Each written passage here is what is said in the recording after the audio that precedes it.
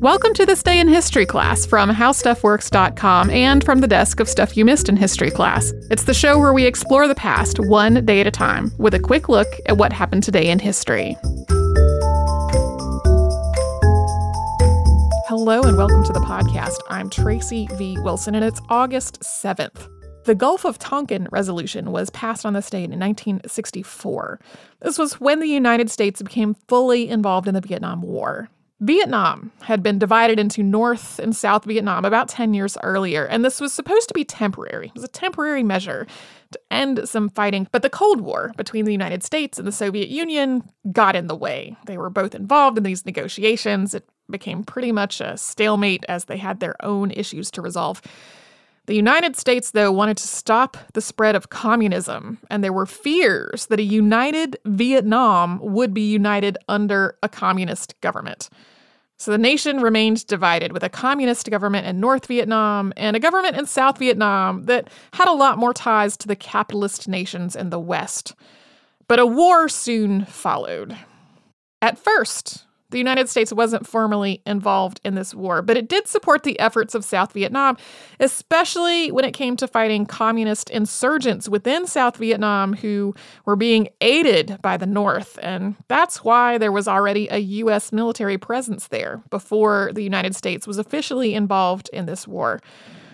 On August 2nd of 1964, the USS Maddox was on a reconnaissance mission in the Gulf of Tonkin. That's a body of water between Vietnam and China that was attacked by a Vietnamese patrol boat. In response to that attack, the United States sent a second destroyer to the area. That was the USS Turner Joy.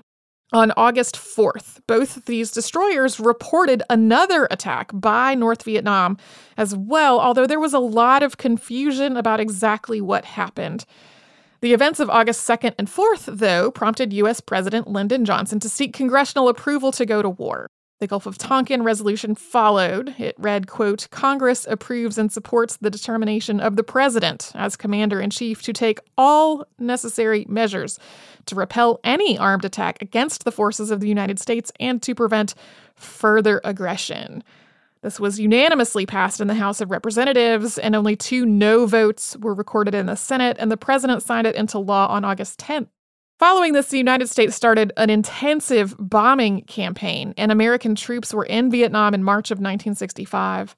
What followed after this was a long and deadly war, with hundreds of thousands of civilians killed.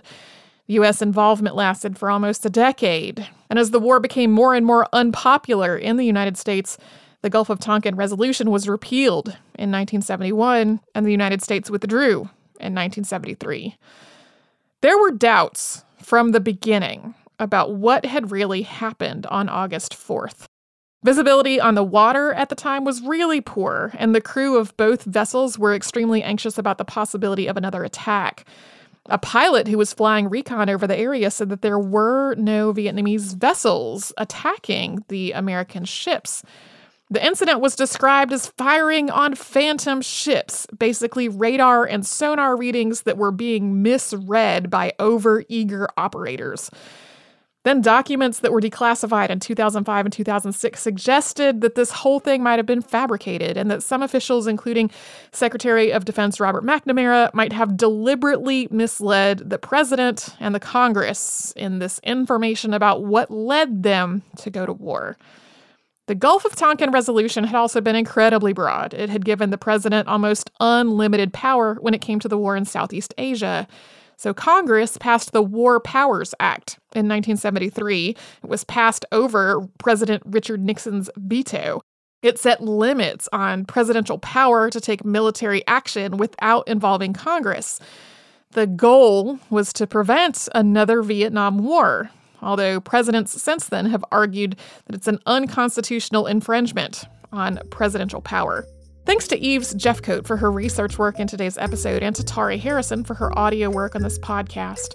You can subscribe to This Day in History class on Apple Podcasts, Google Podcasts, and wherever else you get your podcasts.